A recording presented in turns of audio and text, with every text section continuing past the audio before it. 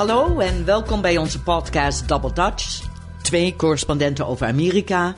Ik ben Freke Vuist, Amerika-correspondent voor Vrij Nederland. En ik ben Reinoud van Wachterdonk, de Amerika-correspondent voor BNR Nieuwsradio.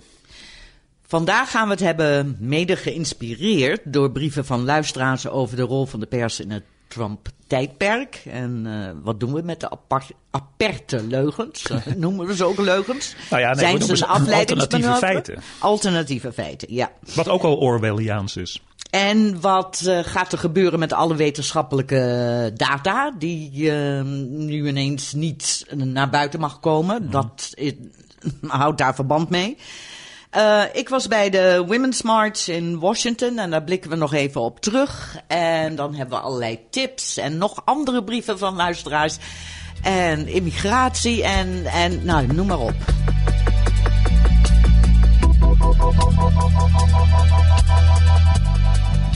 Trump en de pers. Ja.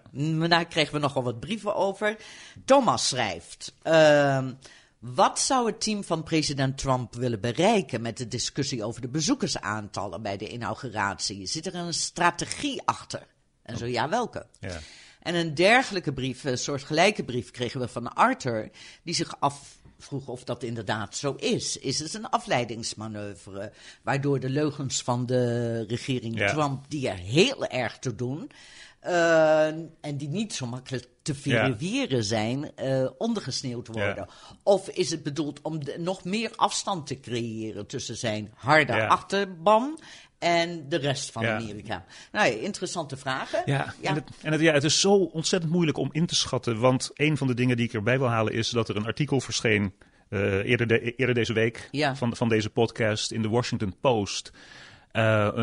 Wat mij betreft een vernietigend kijkje achter de schermen. Ik heb het gelezen, ongelooflijk. En daar lijkt, wat mij betreft, uit te blijken dat het allemaal een beetje freelance is. Met andere woorden, dat het allemaal gebeurt de spur of the moment, dat de baas de toon zet.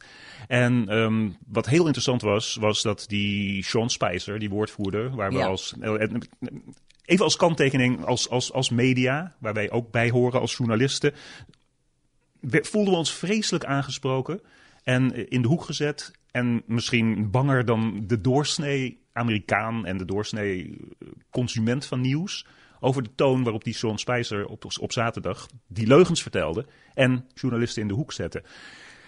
Maar uit dat artikel wat ik net aanhaalde blijkt dat Donald Trump vond dat die Spicer niet ver genoeg was gegaan. Dat hij niet forceful, niet krachtig genoeg was geweest. Met andere woorden, er wordt in ieder geval een toon gezet die zeg ik nogmaals als journalist, maar ook als burger doodeng vindt.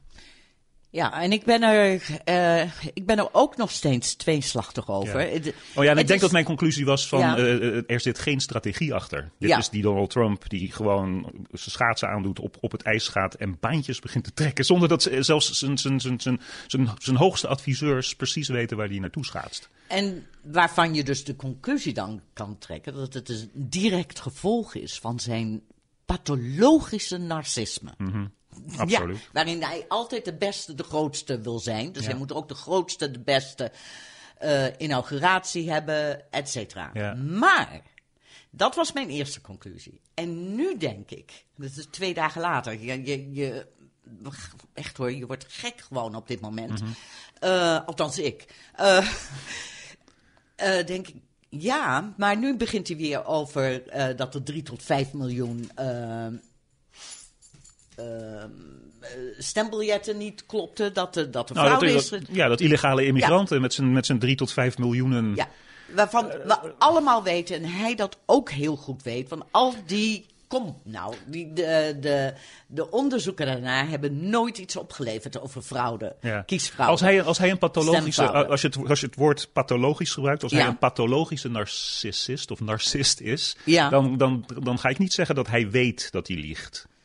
Dan leeft hij in een wereld die niet normaal is. Mm-hmm. Maar dus ik ga niet zeggen dat hij dit als een soort Rasputin allemaal verzint en denkt van, weet je wat, ik ga mensen afleiden door te zeggen dat tussen de 3 en de 5 miljoen illegale immigranten gestemd hebben. Ik denk dat dat te maken heeft met wat er in zijn geest omgaat. Dat ben ik met je eens en dat is ongetwijfeld een vraag waarover dat is net zo eng. Psychiaters zich nog heel veel zullen buigen. Nu al. Aan de andere kant, hij weet ook waar feiten vandaan komen. Feiten komen uit data. En data worden verstrekt door onder andere overheidsinstellingen. Zoals de Environmental Protection Agency, die ons vertelt wat er mis is met ons water, lucht, et cetera, klimaatverandering, noem maar op. Of het ministerie van Landbouw, die onderzoek doet. Of de CDC, het Center for Disease Control, die van plan waren om, die ook bijhouden.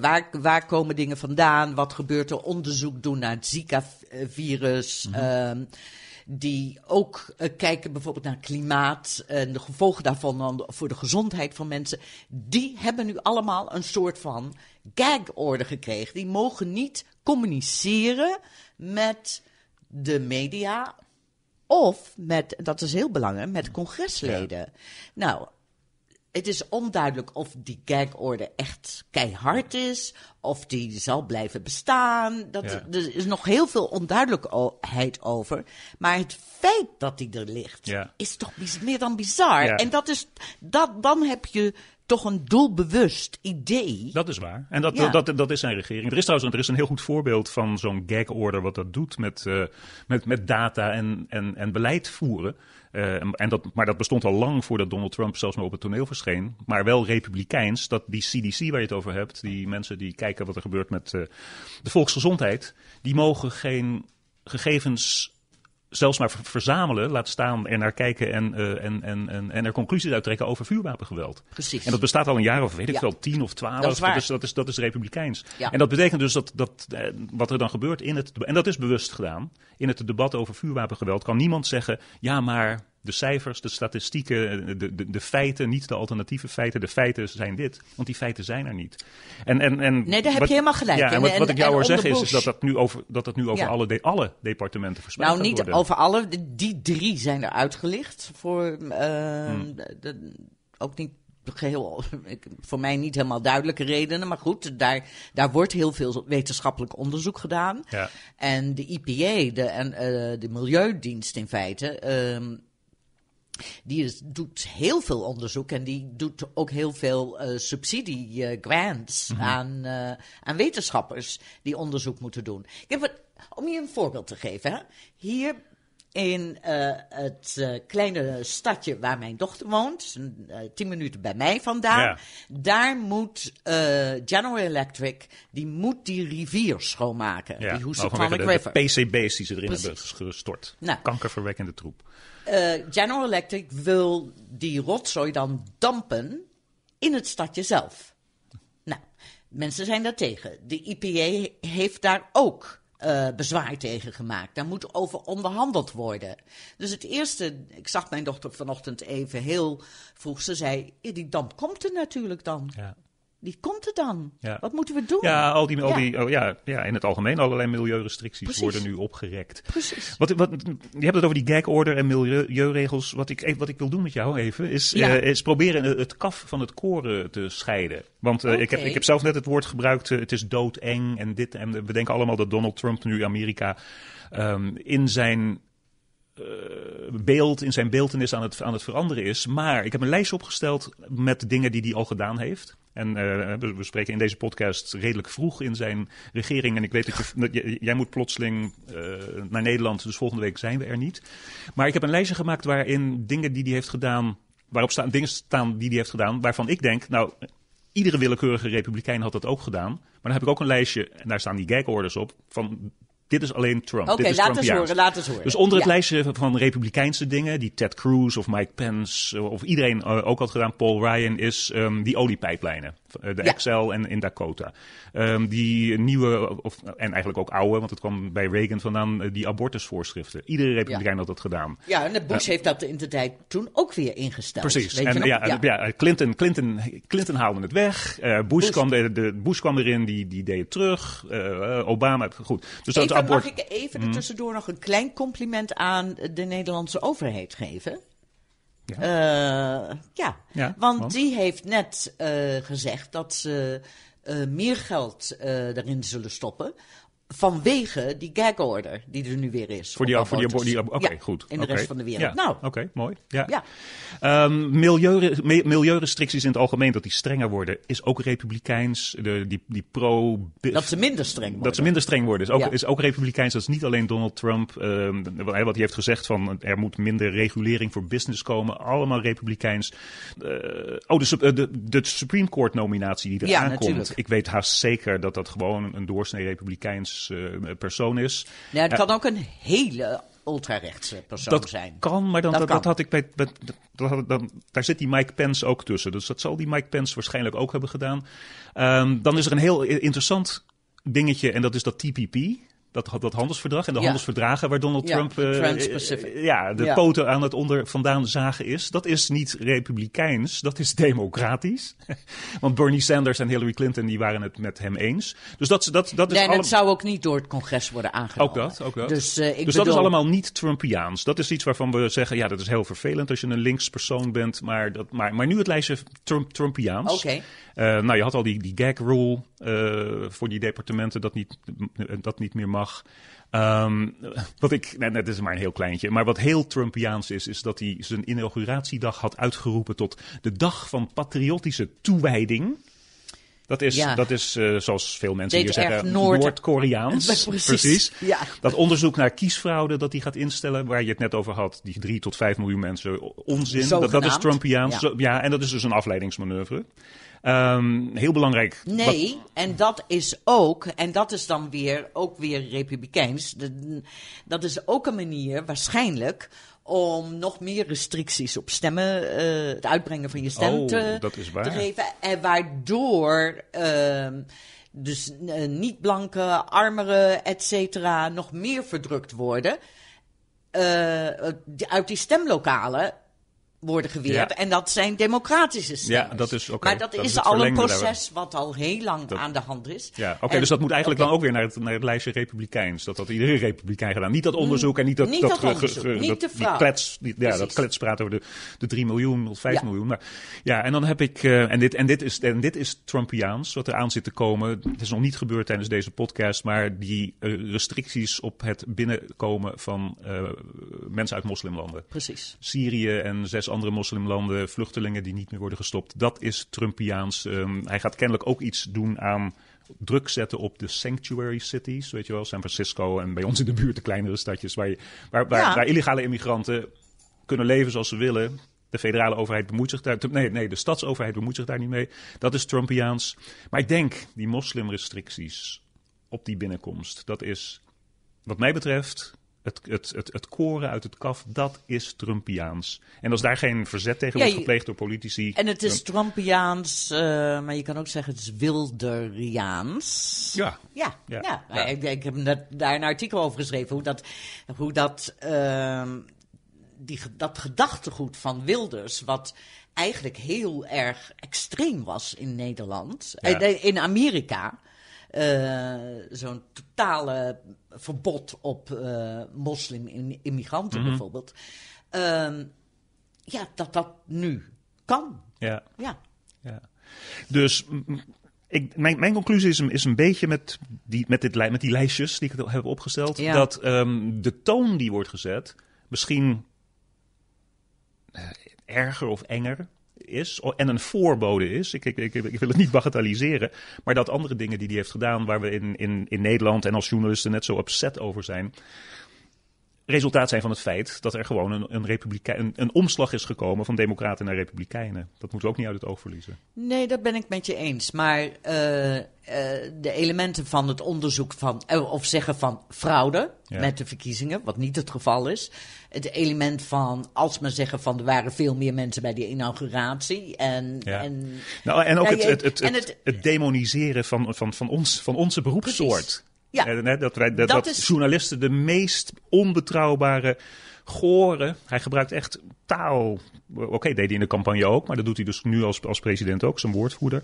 Dat is griezelig. En dat is Trumpiaans. Dat is absoluut Trumpiaans. En het is vooral griezelig omdat democraten geen meerderheid, de minderheid zijn in het congres. En de taak van de pers en de taak van de media dus zo ongelooflijk belangrijk wordt.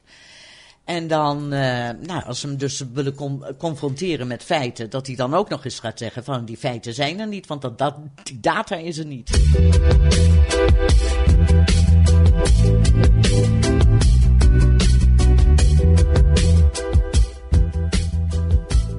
Ja, we gaan nu naar de ervaringen van jou met de Vrouwenmars, de protestmars in Washington.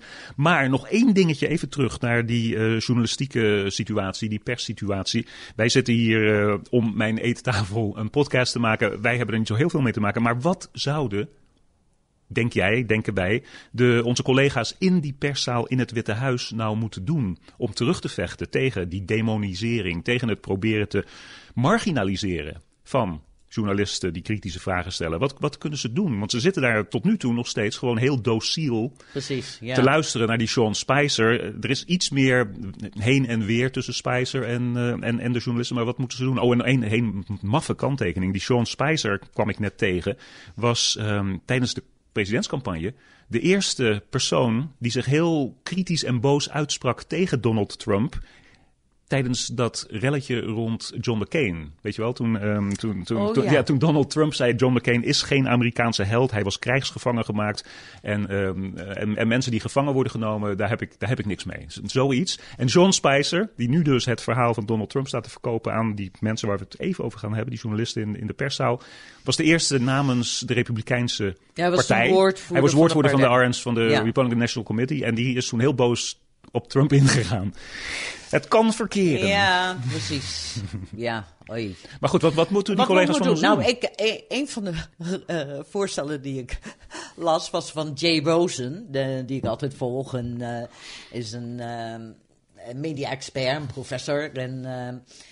En die zei, mediaorganisaties moeten hun stagiaires sturen. Okay. Want je moet er wel zijn, maar ga nou niet je beste journalisten verspillen aan dat wat in feite een propaganda ding is. Ja, hondje.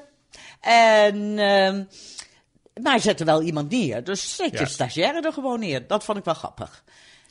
Ik ben er niet voor om helemaal niet meer te gaan, hoewel dat ook een mogelijkheid is. Daar hebben mensen. Wat denk jij? Ja, dan in zekere zin laat je dan het speelveld helemaal vrij aan degene die je kritisch moet volgen. Dat is nou eenmaal je taak. Je moet mensen kritisch volgen. Je moet het helemaal niet erg vinden dat zo'n Sean Spicer jou en Donald Trump jou voor rotte vis uitmaakt. Dat hoort bij het vak. Je kan niet komen opdagen. Maar misschien in het verlengde van wat jij zegt over die stagiaires moeten, en dat gebeurt trouwens ook hoor, de New York Times, de Washington Post, de Wall Street Journal, al die media die nog wel het geld hebben om dit soort journalistiek te kunnen doen, die moeten hun A-team, hun eredivisie-selectie niet op dat Witte Huis zetten, maar daarbuiten gaan graven naar de achtergronden en dergelijke. En dat verhaal, duidelijk is dat mensen daaromheen, zelfs misschien in het hartje van het Witte Huis, ongelooflijk aan het lekken zijn. Dat artikel dat ik net aanhaalde van de Washington Post is gebaseerd duidelijk op allerlei mensen die elkaar naar het leven staan daar in dat Witte Huis, die aan het lekken zijn als ik weet niet wat. Maar misschien, kijk, ik wil niet het grote journalistieke talent. Het is altijd de klus geweest in Amerika. Om daar dat zaaltje in het Witte Huis te zijn. Dus het een sluit het andere misschien niet uit. Je stuurt je stagiaire om de notities te maken als Sean Spicer spreekt. Maar het grote talent zit op de achtergrond. Plus, nog één kleine aanvulling. Een zwarte lijst. Kijk, het is duidelijk dat er mensen, journalisten op een zwarte lijst in de regering Trump komen. Nou, die zwarte lijst bestond ook tijdens de regering Nixon. Ja. En het duurde niet heel erg lang voordat de journalisten die daarop stonden in feite met, in hoge aanzien stonden binnen het vak. Dat is binnen waar. ons vak. Dat is waar. Dus sta maar op die zwarte lijst, je bent de held. Maar goed, dat even terzijde. Dat was niet de bedoeling, niet voorbereid. De Vrouwenmars. Ja. Vertel, jij was erbij. Had je zo'n roze pink hoedje op? Ik had geen roze. Ik neem het een beetje terug van wat ik vorige week zei. Ik was daar heel denigrerend over. Maar toen ik die mensenzee, die roze mensenzee daar zag, dacht ik, verrek, het is eigenlijk wel degelijk een symbool zoals oranje in de Oekraïne en die regenbogenvlag waar ik het over had. Het is de roze revolutie. Ja, ik had dat van tevoren verkeerd ingeschat. Als Amerika een Oost-Europees of een voormalige Sovjet... Dus ik had het fout. Ik weet niet precies wat het was met mij. Ik had er iets mee, maar ik had het fout. Of ik had er iets tegen. Ja, want het was heel geweldig. Ik ben erg blij dat ik ben gegaan. En een van de meest hartverwarmende dingen vond ik gewoon dat niet alleen de grote diversiteit van mensen die er waren, mannen, vrouwen, kinderen, mensen van alle kleuren, maar dat iedereen verenigd was in het geloof dat dit niet normaal is. Dit is niet een normale president. En het maakte niet uit wat je... Weet je wel, of je nou voor hoge minimumloon bent... of het behouden van Obamacare of vrouwenrechten. Dat gevoel was zo aanwezig. En een enorme saamhorigheid daarom. En iedereen zegt dus ook... en meteen al verschenen de cynische verhalen in de pers. Soms haat ik ook. Ja, dat is ook zo. Ja, werkelijk. Er is geen solidariteit. Nee, er is geen onderlinge solidariteit. Wat oké is, want de competitie is ook... maar dan zit je zelf nog zo vol van wat... Ja, en het was geweldig. Het was niet alleen de 500.000 in Washington D.C., maar er waren... Iedere vrouw die je kent, overal in Amerika, die... was aan het in New Orleans, in Los Angeles, in San Francisco, vriendinnen in Boston, in New York. Ze waren allemaal de straat op. Ja, en wat ook zo opmerkelijk heel is... veel rode staten en kleine stadjes in Virginia. En wat zo opmerkelijk was voor mij was geen onvertogen woord. Nee. En daar bedoel ik mee geen geweld, geen brandstichtingen, geen ramen ingegooid, geen auto in de fik. Nee. En dat was ook een heel powerful teken. Ja. Behalve die rare en vervelende Madonna. Wat aan de rechterkant van het spectrum zo weer is opgepijpt. Tuurlijk, ja. Maar ja, goed, als het niet Madonna was geweest, dan was het iemand anders geweest. Dat weet je ook. Ze vinden altijd wel wat. En trouwens, ik heb haar helemaal niet gehoord, want ik kon zelfs niemand, en dat is het. Op de televisiekijkers die dachten allemaal dat de toon van die mars was. Helemaal. En jij had mij verteld en iedereen zei van, maar we hebben haar helemaal niet gehoord. Ja, precies. Ja. Nog één ding, en dat is dat... natuurlijk, over de cynische journalisten gesproken. Die zeiden van, maar een demonstratie en wat dan nu? En je kent het. Ja. Maar bijvoorbeeld met de 5 andere vrouwen met wie ik was... in de leeftijden van... er waren 3 dertigers en 3 zestigers. Dus dat was wel mooi. Hadden we het daar dus over op de weg toen we terugreden. En... iedereen is zo committed om te doen wat je maar kan. En dat zal heel beperkt blijven. Want bijvoorbeeld mijn vriendin Sia zei van... ik ga me aanmelden als vrijwilliger bij de opvang van de 50 gezinnen uit Syrië en Irak... die in Pittsfield, een stadje bij ons... over een industriestadje, wat ook helemaal niet zo welvarend is. Nee, dat mag je wel zeggen. Mag je wel zeggen, precies. Want GE is daar weggegaan en heeft gewoon de ruïnes achtergelaten. Ja, en het vuile water. Ja, en een smerige rivier. Maar die komen nu gewoon het land niet binnen. Dus dat is 3 dagen later, 4 dagen later, nog geen. Ja, dat is die wetten die kennelijk gaat tekenen. Of die order, executive order. En die zouden over een paar maanden aankomen. Nou... Een ander initiatief wat ik erg interessant vond, was dat Swing Left. Okay. Heb jij daarnaar gekeken? Nou, dat gaat om kiesdistricten. Waar is nu een kiesdistrict bij je in de buurt? Waar, maar een republikein met weinig meerderheid van stemmen is gekozen in het Huis van Afgevaardigden. Ja. Nou, dan blijkt dat het dichtstbijzijnde kiesdistrict voor ons is er één in New York State. En dat is werkelijk dus 10 minuten hier vandaan, want dan ben je de grens al van de staat al over. Ja. En dat congreslid, Fazio, die heeft met 8% gewonnen. Ja. Over 2 jaar moet hij herkozen worden. Dus kan je dat... oké. Dan kan je daar je gewicht in de schaal gaan leggen. Ja, swing left heet dat. Dat vind ik interessant. En dat je dus al 2 jaar voor die verkiezing plaatsvindt, je gaat organiseren. Ja. Nou, in dat kader een hele interessante analyse die ik zag is dat... en daar had jij trouwens vorige week ook over, of de week daarvoor... met het gegeven dat de energie van de Tea Party, de rechtse populistische energie van de Tea Party... nu swing left aan het swingen is naar de andere kant. Deze analyse zei van een van de dingen die is aangetoond met die tweede mars op zaterdag, de vrouwenmars, de protestmarsen in heel Amerika, is dat het activisme, de activistische energie, is overgegaan. Van de rechterkant naar de linkerkant. Want de rechterkant die moet nu regeren. Die moeten nu bewijzen dat alles waar ze tegenaan hebben geschopt, en waarvan ze hebben beloofd dat ze het veel beter gaan maken, dat ze dat moeten kunnen. De andere kant, de activistische kant, is zich doodgeschrokken van dit verkiezingsresultaat. En gaat nu niet alleen de straat op, maar gaat politiek activistisch worden zoals ze dat niet de laatste 8 jaar zijn geweest. Wat wel betekent dus dat het land is zo ongelooflijk verdeeld. En de strijd zal zo ongelooflijk hard worden. Gewoon ook op het persoonlijke vlak. Dat is duidelijk.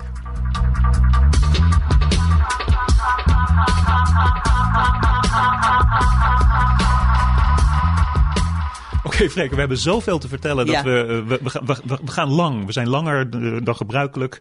Er is een brief die we wilden behandelen van een andere Arthur. We hadden 2 Arthurs op onze stapel. Er zijn andere brieven die blijven liggen. Maar deze was een interessante vraag over de inauguratietoespraak van Donald Trump en de beeldspraak die hij gebruikte over de inner cities. Weet je wel, de carnage, de gehaktmolen van het geweld en de gangs en de drugs daar. En Arthur die vraagt, maar... Ik zeg het maar even dat we het laten liggen. Of dat niet goed is geweest. Of het benoemen van die problemen. Die zijn er ontegenzeggelijk in de Amerikaanse binnensteden. Of dat niet een sterk punt was. Dus daar willen we het over hebben. En, dat komt allemaal nog. Ja, want, precies.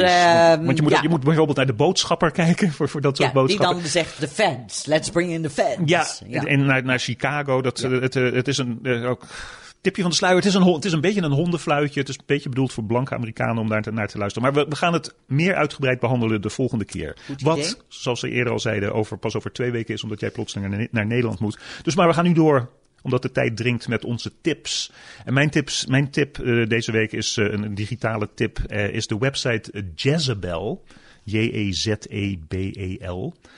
Bijbelse naam, hè? Was het, dominees dochter, dat was toch een verraadster in het Oude Testament, iets dergelijks? Of een verleidster in het Oude Testament, oké. Maakt niet uit. Jezebel is in zekere zin een website die lijkt op wat brutaalheid en tegen heilige huisjes aanschoppen betreft. Lijkt een beetje op Geen Stijl, maar dan super links en super feministisch. Het is een site voor vrouwen.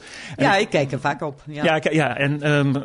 Ik wil me zo nu en dan gewoon sterken in giftige, gemene, waarschijnlijk niet echt kunnende